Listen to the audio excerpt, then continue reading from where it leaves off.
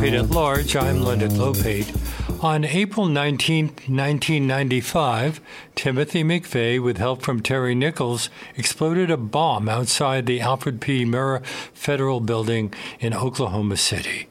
It killed 168 people and wounded nearly 700 more. It remains the deadliest act of domestic terrorism in U.S. history. In a new book from Simon & Schuster titled Homegrown, Timothy McVeigh and the Rise of Right-Wing Extremism, Jeffrey Toobin traces the history and legacy of Timothy McVeigh, arguing that a through line can be drawn from the Oklahoma City bombing in 1995 to the January 6, 2021 insurrection in the Capitol. Jeffrey Toobin is a lawyer, blogger, a longtime legal analyst for CNN, and the author of 9 books, and he joins us now. Welcome. Hi, Lenny. Hi. Why, of all buildings that they could have bombed, did Timothy McVeigh choose the Murrah Federal Building in Oklahoma City as his target? Well, Lenny, as my dad used to say, to make a long story unbearable, there is a bit of a backstory to that. What you have to understand about McVeigh, for starters, is that the reason he bombed a federal building at all was because of a novel that he read, a horrible dystopian novel called The Turner Diaries. And in The Turner Diaries, the conceit of the novel is that the federal government has been taken over by a sinister conspiracy of blacks and Jews. And the first thing they have done is passed a law called the Cohen Act, which calls for the confiscation of all private firearms. In response to this outrage, Earl Turner, the narrator and hero of the novel, sets off a truck bomb outside the FBI building in Washington, D.C., which leads to an insurrection against the evil federal government. And that's the story of the Turner Diaries.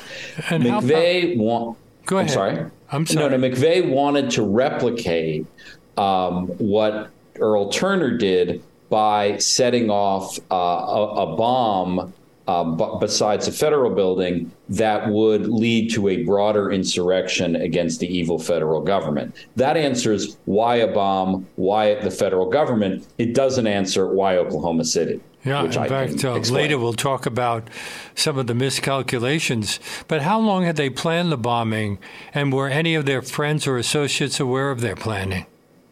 Well, the bombing conspiracy involving McVeigh and Nichols sort of germinated during 1993 and 1994 after Bill Clinton was elected president. And one of the misconceptions about McVeigh is that he was against all government, anti-government or anti-federal government. That's not true. He was against the federal government of Bill Clinton. Mm-hmm. He was a right-wing extremist. He was not an anarchist. And what really sealed the deal for McVeigh and Nichols to prepare to actually conduct the bombing was something that happened on September 13th, 1994, when Bill Clinton signed the assault weapons ban. And that was such an outrage that turned the sort of inchoate idea of trying to do what Earl Turner did into a concrete plan, which over the next 6 months, McVeigh and Nichols brought to fruition. You asked, were any of his friends or associates aware of or involved in the conspiracy? Like who's Mike Fortier?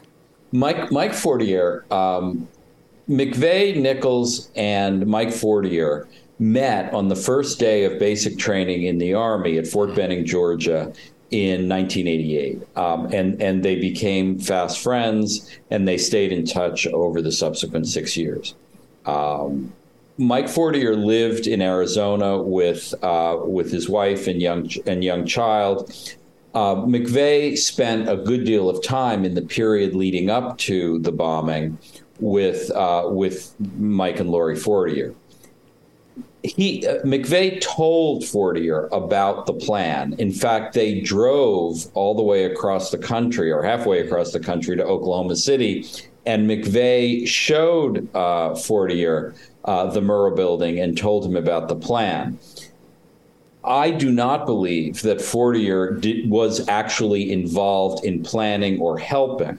The shameful thing he did or failed to do was that he never went to the FBI and said, look, this lunatic is planning to bomb a building. You need to stop him. And as a result, Fortier pled guilty to a number of crimes and served about a decade in prison. But it's my belief, strongly held, that McVeigh and Nichols did not have other help. There have been many conspiracy theories over the years. Another person has been suggested, but no names mentioned. Well, there have been names mentioned in the conspiracy world. People on the right have suggested that McVeigh and Nichols had some sort of ties to Islamic radicalism. Completely untrue in my estimation. People on the left have suggested that McVeigh and Nichols were part of a broader right-wing conspiracy, perhaps involving people at a right-wing compound called Elohim City, which was on the Arkansas-Oklahoma border. I also don't believe that is true. McVeigh and Nichols conducted this bomb plan by themselves and accomplished it by themselves. McVeigh was part of a broader right-wing movement in the mid-'90s, but in terms of the bombing, he acted alone, in my opinion. He traveled to Waco, Texas during the standoff between the Bureau of Alcohol, Tobacco, and Firearms and the Branch Davidians. Did he see that as the final straw in his radicalization? Well, it was a major part of his radicalization. Just for people who may not remember the history, what happened was in early 1993, shortly after Clinton was inaugurated, there was a very ugly confrontation between the Bureau of Alcohol, Tobacco, and Firearms and this group called the Branch Davidians, led by a man named David Koresh, where four law enforcement agents and 4 Branch Davidians were killed. As a result of that, there was a siege that was set up where the FBI, who took over the case, was trying to get Koresh and his followers to surrender.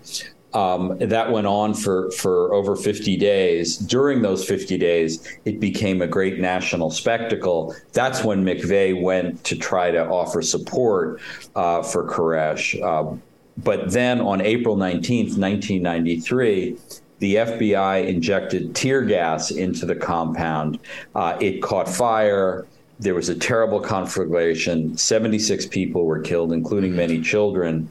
The ultimate responsibility for that, I think, basically belongs to the Branch Davidian. They're the ones who started the fire. They're the ones who shot several of their fellow members. But McVeigh, along with many people on the right, including today, blamed the FBI for the death of all those people.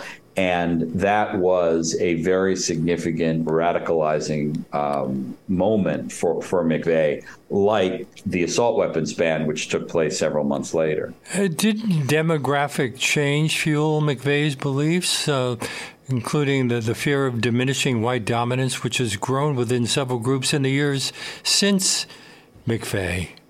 Right. I mean, when you look at McVeigh's history as an individual, you see a lot of the trends that have continued in recent years, both in terms of his own personal experience and his own views. He grew up outside Buffalo in an area which was rapidly deindustrializing. Did his family have any idea of his growing beliefs? Yes, they knew about his beliefs. They didn't know that he was planning to blow up a building. But his father worked for 30 years at a GM plant. His grandfather worked at the same GM plant for 30 years. That plant was shrinking. It still exists. It's much smaller. But that sort of loss of economic status was one radicalizing element of his life. He also worked as a security guard in an environment where there was a lot of racial hostility towards Black people in Buffalo. That was exacerbated in the racially tense environment of the Army, where he joined. His hostility to women percolated throughout this time. He would probably today be called an incel, an involuntary celibate. This anger at immigration, which you mentioned, was part of it. And above all was this fixation with guns and the idea that the federal government was going to take away the precious right to bear arms, and all of that toxic stew of experiences and views is what led to his decision to bomb the building. Now, why did he decide to enlist in the Army, and in what ways did his time in the Army contribute to his growing feelings of racism, sexism, and anti-Semitism? Well, I mean, the Army wasn't promoting that. Was it? Well, I mean, he was 18 years old. He graduated from high school in a town called Lockport outside Buffalo. He spent less than a semester at a business college. He didn't do well there. He had the security guard job. He didn't really know what to do with his life, but one thing he really liked to do was shoot guns. So it was not a crazy idea, and certainly not a unique idea. It's like, why not enlist in the Army? Mm-hmm. And he did enlist in 1988, and he was a good soldier. I mean, he was an effective soldier. He was a gunner on a Bradley fighting vehicle.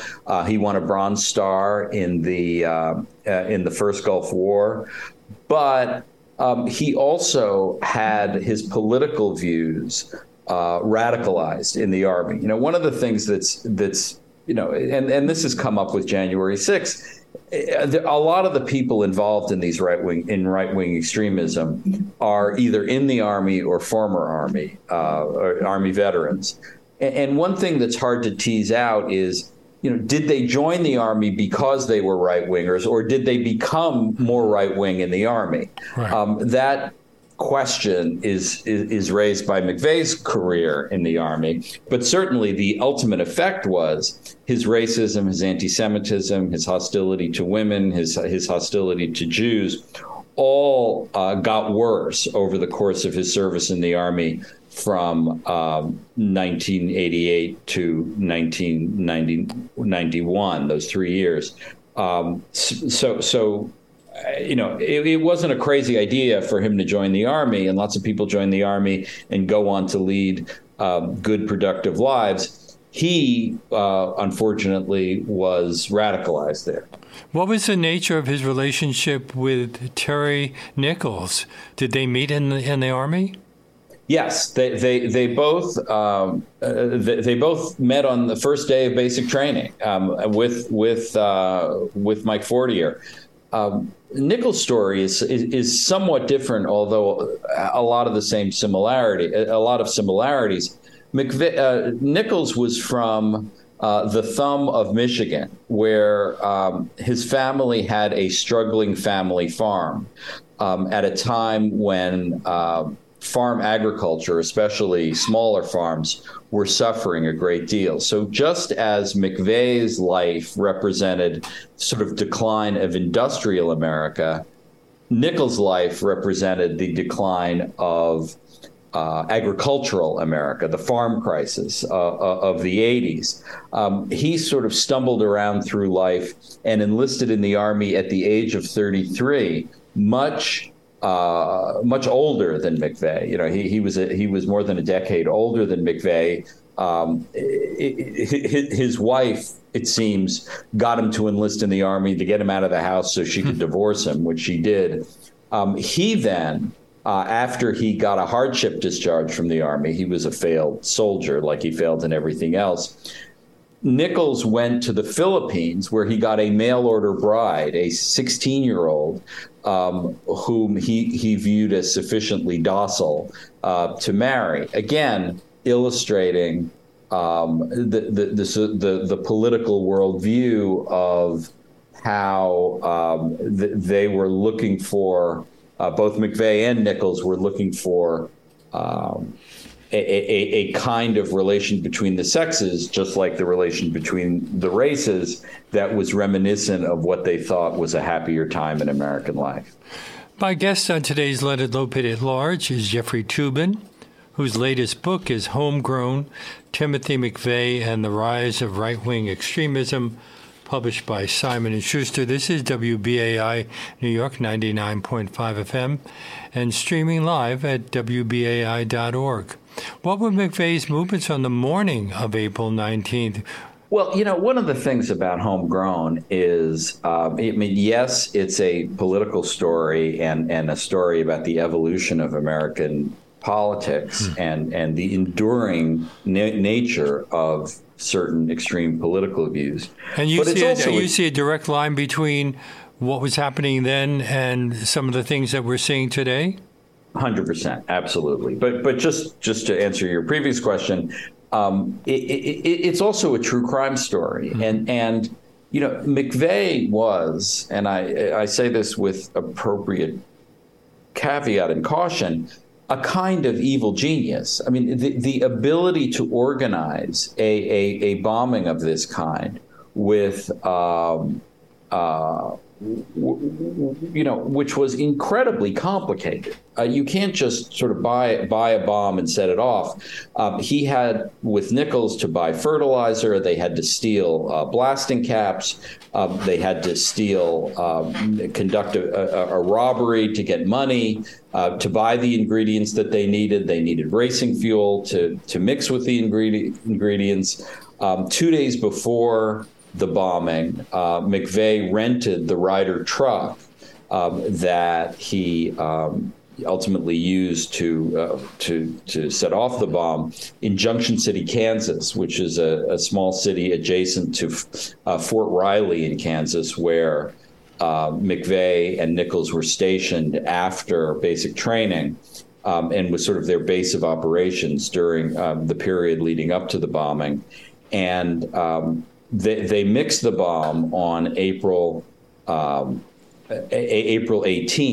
the morning of April 18th. McVeigh then drove to a truck stop about 40 miles outside Oklahoma City. He spent the night in the truck there by a McDonald's, and first thing in the morning drove into Oklahoma City precisely at 9 o'clock, set off the fuse in the bomb, then walked away to a getaway car that he had stashed, and the bomb went off at 9:02 a.m. on April 19th, 1995, the second anniversary of the Waco raid that killed 76 people.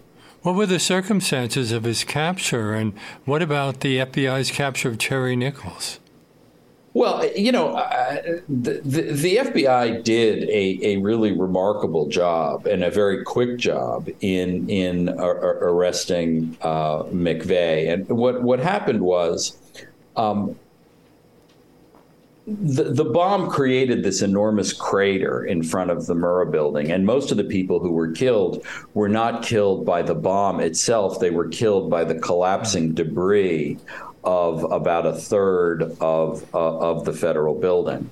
But in addition to the damage from the bomb itself, people at the time saw an enormous truck axle fly through the air about a block away and crush a parked car. The FBI and other investigators recognized that axle probably had, came from the vehicle where the bomb was planted, and the axle had vehicle identification numbers on it. On the afternoon of April 19th, the FBI tracked that axle to a truck that had been rented at a Ryder truck facility in Junction City, Kansas, to someone who had a crew cut and who gave his name as I'm blanking on the name he gave. I think it was Robert Briggs or words to that effect. The FBI swarmed into Junction City, Kansas, and started asking people, including at motels, did anyone see a big Ryder truck in the days before the bombing? The owner of a motel called the Dreamland Motel said, "Yeah, a guy here stayed here for 2 nights, and he registered under the name of Timothy McVeigh." So the question the FBI had was Briggs, the guy who rented the truck, the same person as McVeigh, who rented the room for 2 days? Once they started looking into McVeigh's stay in the Dreamland Motel, they saw that he had ordered Chinese food. They had a phone record. There were no cell phones in these days, so he used his room phone to order Chinese food. They went and saw the Chinese food delivery person, who said the name who was given was Briggs, was the same name that was the person who rented the truck. So they realized, that was probably the person who set off the bomb. In the meantime, 90 minutes after the bombing on April 19th, McVeigh was driving away in the getaway car, which didn't have a license plate on it. And a heroic Arkansas Highway Patrol officer named Charlie Hanger stopped McVeigh because he didn't have a license plate.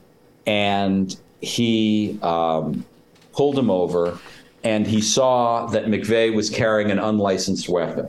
So instead of just giving McVeigh a ticket, he actually arrested him for carrying an unlicensed weapon and brought him into the small courthouse in Oklahoma City, in a little town called Perry, Oklahoma. Through a basic series of screw-ups, McVeigh was not arraigned on the charge of the minor charge of not having a gun, of not having a gun license, until 2 days later. By 2 days later, the FBI had traced McVeigh's name and put his name in the computer, which lists all arrests, and they found that he was actually in custody in Perry, Oklahoma. And just as he was about to be released in Perry, the FBI called to Perry, the courthouse, and said, "Don't release that guy. We're coming to get him." And that's how McVeigh was arrested. And what about Terry Nichols? And how did the FBI learn about Mike Fortier and his wife, Lori? What happened was McVeigh's driver's license, when he was arrested, the address that he had used his real name, but the home address on the driver's license was Terry Nichols' family home in Decker, Michigan, in the thumb of Michigan, where the Terry had been living some of the time before he moved to Kansas with his brother James. Once they went to Decker, Michigan, they found that Terry had moved to Kansas, and that's how they That's how they found the connection between McVeigh and Nichols. And through McVeigh's driver's license. How forthcoming were they initially about their involvement in the bombing plan? Well, it's very different between the two. McVeigh immediately told his lawyers that, yes, he did it, and he was proud that he did it, and he did it because of the Turner Diaries and because he wanted to start a revolution like Earl Turner did. So there was never any mystery to McVeigh's lawyers for why he did what he did. Terry Nichols was and is a much more sort of catatonic figure who never said much to anyone, including his own lawyers, about his own involvement. Just for people who don't know, in 2001, They were both convicted after separate trials in federal court. The trials were moved to Denver. McVeigh was executed in 2001. Nichols was sentenced to life without parole. He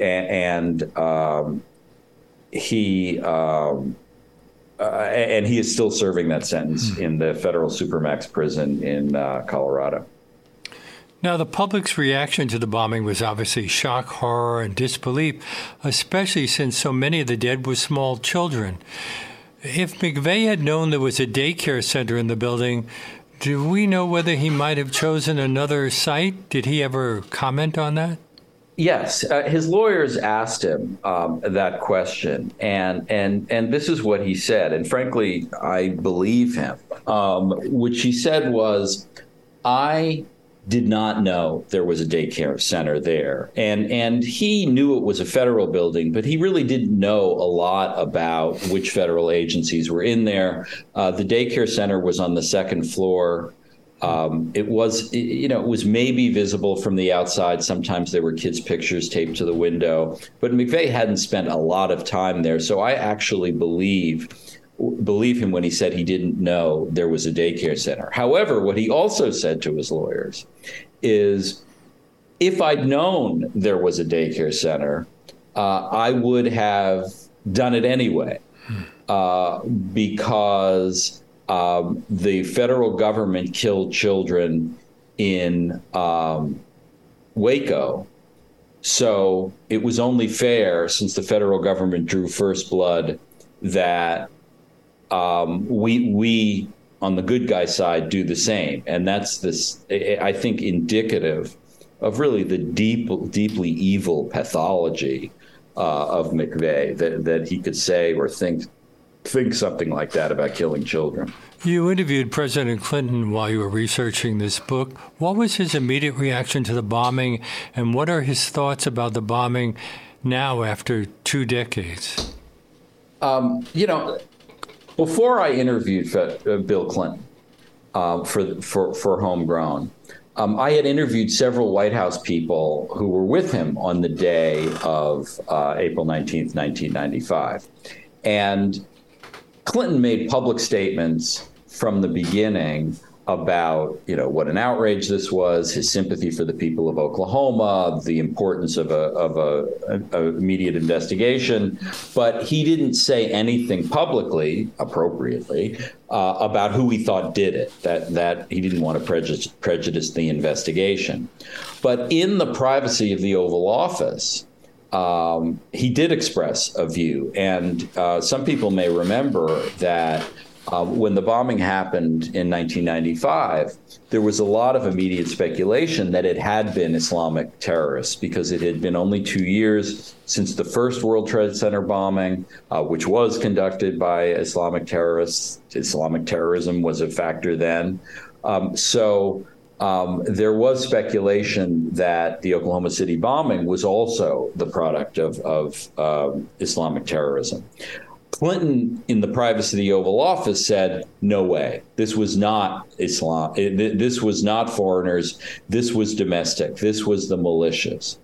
And so the first question I had for Clinton when I met with him in connection with the book was, how did you know?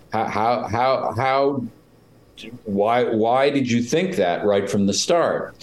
And he went on to tell me that, he had just completed 12 years as governor of Arkansas, and he had dealt extensively with the violent right-wing militias in Arkansas. And to my amazement, frankly, he gave me chapter and verse of the encounters he had with, right-wing terrorism in Arkansas, including the murder of a Arkansas state trooper whom Clinton knew, and the death of a sheriff in northern Arkansas who had been Clinton's campaign coordinator in that county. I mean, Clinton's memory was extraordinary, and I went and double checked everything he told me, which it checked out.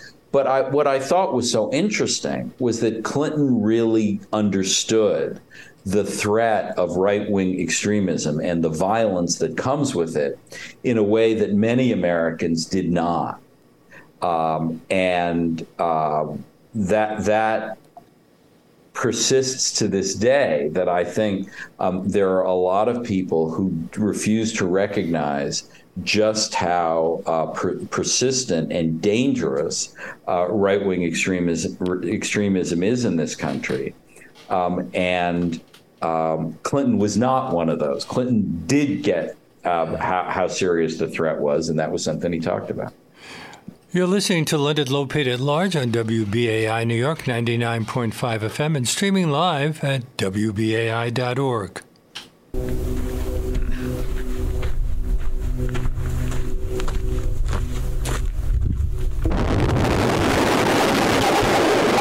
Now it'll go down in history as a terrible day when those Oklahoma bombs blew the building away. 169 people died while the media lashed down and the government lied. The press and the FBI, they stirred it all up when they blamed it on Iraqis in a brown pickup truck. But before I hope you're enjoying my conversation with Jeffrey Toobin. If you sign up to become a member of WBAI during today's show with a contribution of $50 or more, you can receive a free copy of the book we've been discussing, Homegrown, Timothy McVeigh and the Rise of Right-Wing Extremism. To do that, just go online to give2wbai.org or call 212-209-2950 during today's show, and we'll be happy to send you a copy. That's give and the number 2wbai.org or 212-209-2950. But don't forget to make that $50 or more donation in the name of Leonard Lopate at Large. And we thank you very much. And return to Jeffrey Toobin discussing his book, Homegrown, Timothy McVeigh and the Rise of Right-Wing Extremism, published by Simon & Schuster. What was McVeigh's attitude in the days and months after his arrest? You know, this was, to put it mildly, a complexity for his lawyers who were trying to defend him. And how did he find lawyers? How many did he have at his disposal? Who was on the defense team? He was initially assigned a lawyer from Oklahoma who lost a good friend in the bombing and quickly pulled out of the representation. And ultimately, he, in short order, about 8 days after the bombing, he was represented by a lawyer named Stephen Jones, a prominent Oklahoma lawyer from a town called Enid, Oklahoma. And Stephen Jones, in part, thought that, everyone is entitled to a defense. And just like John Adams defended the people who committed the Boston Massacre, he thought it was important to defend an unpopular client. Stephen Jones also liked a lot of public attention that came with the assignment. He also was given an essentially unlimited budget to investigate and defend McVeigh, and ultimately spent literally more than $10 million hiring a dozen other lawyers, private investigators, specialists, psychologists, and so it was a meal ticket in a way for Stephen Jones as well. But Jones was presented the problem of McVeigh saying, "I did it. I was proud I did it, but I also want to try to embarrass the government by getting an acquittal somehow." And that's a difficult scenario for any defense lawyer with, a proudly guilty client who wants to be defended anyway. And not surprisingly, Jones had a lot of problems coming up with a defense that worked. What was McVeigh's relationship with the press in the lead up to his trial? And did people like Rush Limbaugh, G. Gordon Liddy, Newt Gingrich comment on the situation? Well, I think it's very important to point out how much McVeigh was a fan of the right-wing the right wing media of the mid 90s. He was a big Rush Limbaugh fan. He drove long distances around the country in planning the bombing. And he was in Arizona, he was in Oklahoma, he was in Arkansas, he was in Michigan, and 3 hours a day he was listening to Rush Limbaugh. And this is an important point because, a lot of people over the years have dismissed McVeigh as sort of an anarchist or an anti-government zealot, sort of like Ted Kaczynski, who was active at the same time, the Unabomber, who was genuinely a lone wolf. McVeigh was not a lone wolf. He was part of a movement. Now, they were not participants in the bombing conspiracy, but the political views that he held were widely held at the time and continue to be widely held today. Bill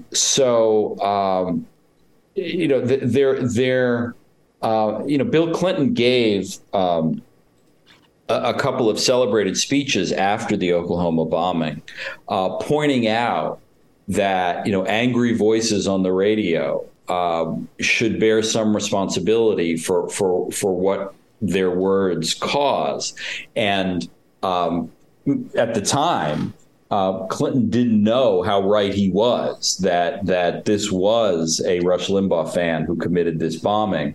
But the Gordon Liddies, who McVeigh also listened to, and the Rush Limbaughs were deeply offended that they could be associated with something like this. But the fact was, Clinton was right about the influences on McVeigh. What type of defendant was McVeigh? Did he get involved in his own defense? Yeah, he was very much involved in his own defense. He was made all sorts of demands on his lawyers to do various kinds of investigations. But what he could never settle on was what the theory of the defense would be. At one point, he promoted the necessity defense, didn't he? Right, the necessity defense. It was one thing that he seized on. In certain very limited circumstances, it is possible for a defendant to claim that they were compelled to violate the law. And it's come up in circumstances when someone gets out of a speeding ticket because they were speeding to the hospital for someone who was in an emergency situation. That's a necessity. McVeigh tried to get his lawyers to say, well, because of the Waco attack on civilians, it was a necessity for me to strike back at the federal government to prevent this from happening again. Stephen Jones actually investigated this ridiculous theory, but properly told McVeigh, there's no way I could make that argument in court. The judge wouldn't even let me make it. It's too absurd. And that was the kind of fights that went on in the defense camp. And ultimately, they wound up arguing that, well, it was maybe mistaken identity, that he didn't rent the truck, and there's not enough proof that he actually was at the scene of the bombing. It was a circumstantial case. But the fact is, the evidence against him was overwhelming. And he admitted that. No surprise. He admitted that he'd built the bomb, put it in the rental truck, parked in front of the Murrah Federal Building, and detonated the bomb.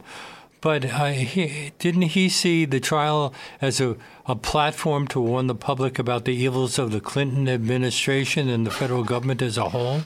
He did. And in the yes, but this was the paradox of the defense, is that McVeigh wanted to make these political statements about the evils of the federal government, but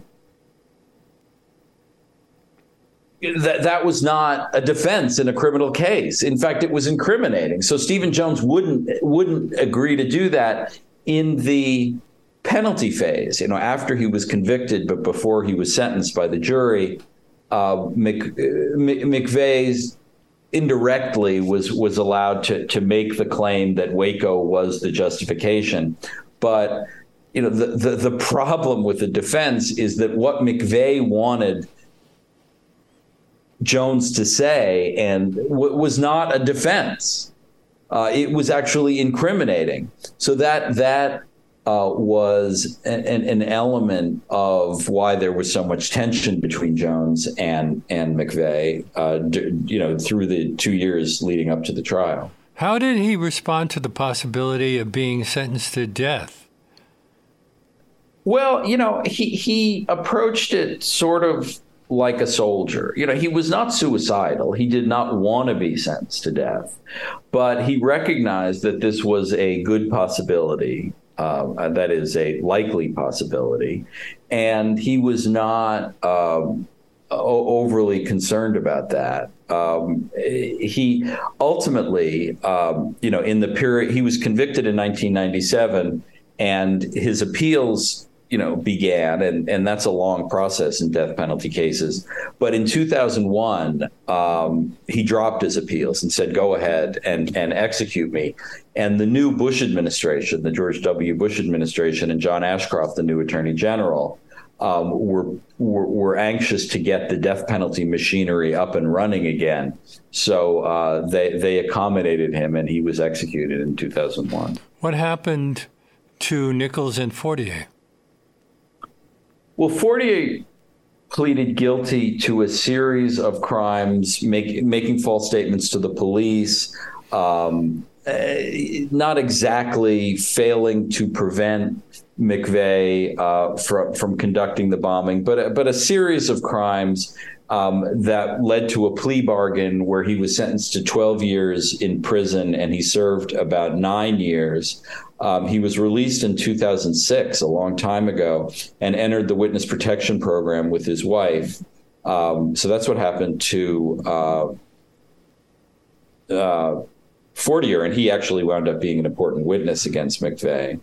And Nichols went to trial, and it was a somewhat more difficult trial for the government because Nichols did not set off the bomb. He was at his home in Harrington, Kansas on the day of the bombing. But he helped to build it. He'd helped to build it. I mean, in no way was Terry Nichols innocent of involvement in the bombing. But he was also less guilty than McVeigh, and he was also less of a outspoken personality than McVeigh. So the case against him wasn't as dramatic and wasn't as strong, and he was convicted not of the bombing, but conspiracy to commit the bombing.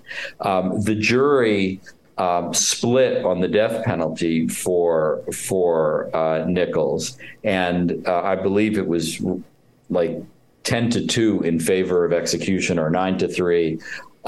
But it has to be unanimous. So he was sentenced to life without parole, and that's where he's remained ever since. Jeffrey Toobin is my guest on today's Leonard Lopate at Large. We're talking about his latest book, Homegrown, Timothy McVeigh and the Rise of Right-Wing Extremism, from Simon & Schuster. This is WBAI New York, 99.5 FM, streaming live at WBAI.org. What role did our current U.S. Attorney General Merrick Garland play in the prosecution of Timothy McVeigh? This was another reason why I was very much looking forward to writing Homegrown. It makes us think about his role in dealing with the January 6th insurrection, doesn't it? Exactly. That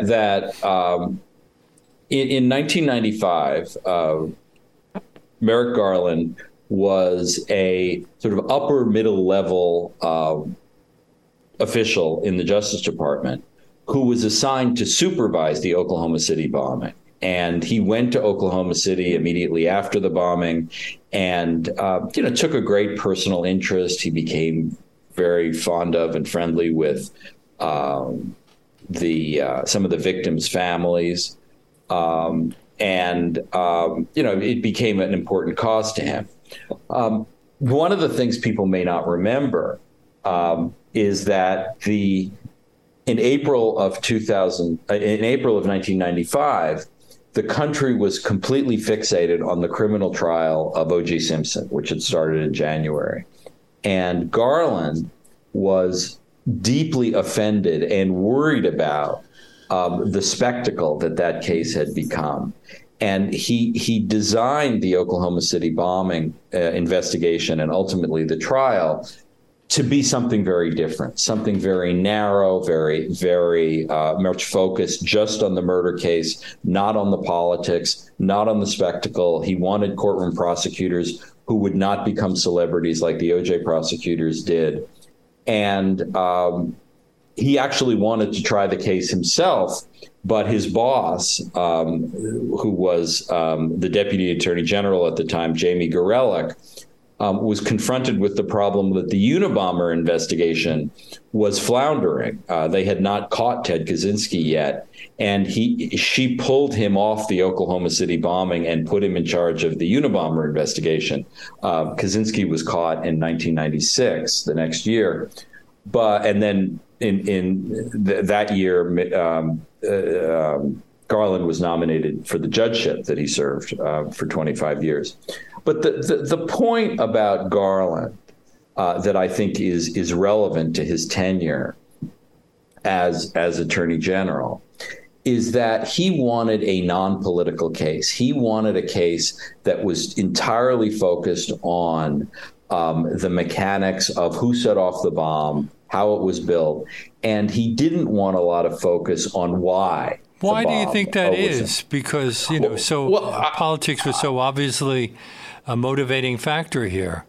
I think there were a couple of reasons. One is it was a simpler case to try that way because, frankly, it does the motive when you have a crime like this and of this sort of magnitude, the motive doesn't matter.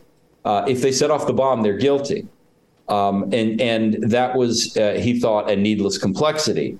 In addition, the OJ case was making him very wary of anything extraneous to getting a conviction. And also, it was a matter of temperament. I mean, he is not someone who wants to make political statements through the law. And this is where I think this has been a limitation and a bit of a disappointment in his tenure as Attorney General, because he has so much focused on just having the court, having the prosecution speak in the courtroom in the many, many cases that have come out of January 6th. He has not taken the opportunity to use the bully pulpit that was available to him, that is available to him as Attorney General, to say, look at the threat of right-wing extremism. Look at the magnitude and the danger that right-wing extremism confronts us with, just as it did in the mid-90s and it does today, in a way that Bill Clinton, in contrast, did make that warning and continues to make that warning. And one of the things that I found very interesting in writing Homegrown was the contrast between Clinton, who saw the political context so clearly and talked about it, and Garland, who didn't want to and continues as Attorney General not to want to focus on political motivations. Well, McVeigh would have loved a bully pulpit. He once said, "I believe there is an army out there ready to rise up, even though I never found it." That was before the internet has changed everything. Well, that's right. And that's another big difference between the mid-90s and today, is that McVeigh, like Earl Turner, the hero of the Turner Diaries, wanted to set off a broader rebellion. But he had no mechanism. He had no vehicle to try to meet others in a way. He went to gun shows, and that was the best he could do, but it was inefficient, and he didn't have the right kind of personality. If you look at the right-wing violence in recent years, and I'm not just talking about January 6th, I'm talking about Dylan Roof, who killed so many people in the church in South Carolina, the murders in the synagogue in Pittsburgh, the murders at the grocery store in Buffalo, or the Walmart in El Paso, all of those crimes, the internet is intimately involved with, and as a recruiting tool. And the best analogy between McVeigh and the contemporary world was the plot to kidnap Governor Whitmer in Michigan, which was significantly planned by the Michigan militia. This was in October of 2020, and Terry Nichols was affiliated with the Michigan militia, and some of the same people were supporters of the militias in the mid-90s and the would-be kidnappers in 2020. So that analogy is, I think, the closest you can find. So should the government just be monitoring the internet a lot more than it does?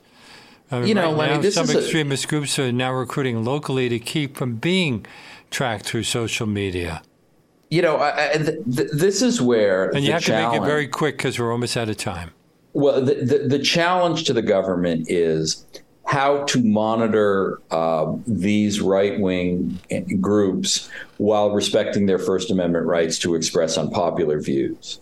And yes, monitoring social media is one way of doing it, but I don't underestimate the challenge that the government faces in conducting these sorts of investigations, because the line between incitement to crime and incitement to political activity is not always an obvious one. And now we even have some members of Congress talking about shooting things up. Another book, I assume. Yes, perhaps. Jeffrey, thank you so much for being on our show today. Jeffrey Toobin, who's I see often on CNN, his latest book, Homegrown, Timothy McVeigh and the Rise of Right-Wing Extremism, from Simon & Schuster. It's been a great pleasure talking with you today. Thanks, Lenny. And that brings us to the end of our show. My great thanks to Todd McGovern for all of his help in preparing this segment. If you're just discovering this program and would like to hear more of our one-hour deep dive interviews, you can access our over 800 past shows streaming on demand at WBAI.org. Our podcast, which has surpassed 1 million plays, is available on iTunes, Apple, and everywhere else you get your podcasts. And if you'd like to write to me, my email address is leonardlopate@wbai.org. Before I sign off today, I need to ask you to support WBAI to keep the station going right now during a serious financial crisis period. We're asking all of our listeners who have the means to do so to make a contribution at whatever level they're comfortable with by calling 212-209-2950 or by going online to give2wbai.org. That's give and the number 2wbai.org. We need your help to keep bringing you this unique in-depth content information you usually don't get anywhere else. And as I mentioned earlier, anyone who makes a contribution of $50 or more in the name of Leonard Lopate at Large, right now anyway, can receive a copy of the book we've been discussing, Homegrown, Timothy McVeigh and the Rise of Right-Wing Extremism by Jeffrey Toobin. So why not make that call right now, 212-209-2950, or go online to give2wbai.org. And you might also consider becoming a sustaining member of this station, what we call a BAI buddy. $5, $10, $15, $20, $25 a month, however much you're comfortable with and for however long you're comfortable with. And we'll say thank you with a BAI tote bag to anyone who signs up to become a BAI buddy for $10 a month or more. But either way, I hope you'll call right now, because BAI relies totally on listener donations. We don't take ads or foundation grants, which allows us to be free speech radio. Again, the number 212-209-2950, or go online to give2wbai.org to play your part in keeping this historic station, the only one on the New York radio dial that's 100% listener-sponsored, alive and thriving with your tax-deductible support. And we hope you can join us again tomorrow with my guest, Avgi Sakatopoulou and Ann Pellegrini will discuss their new book, Gender Without Identity. We'll see you then.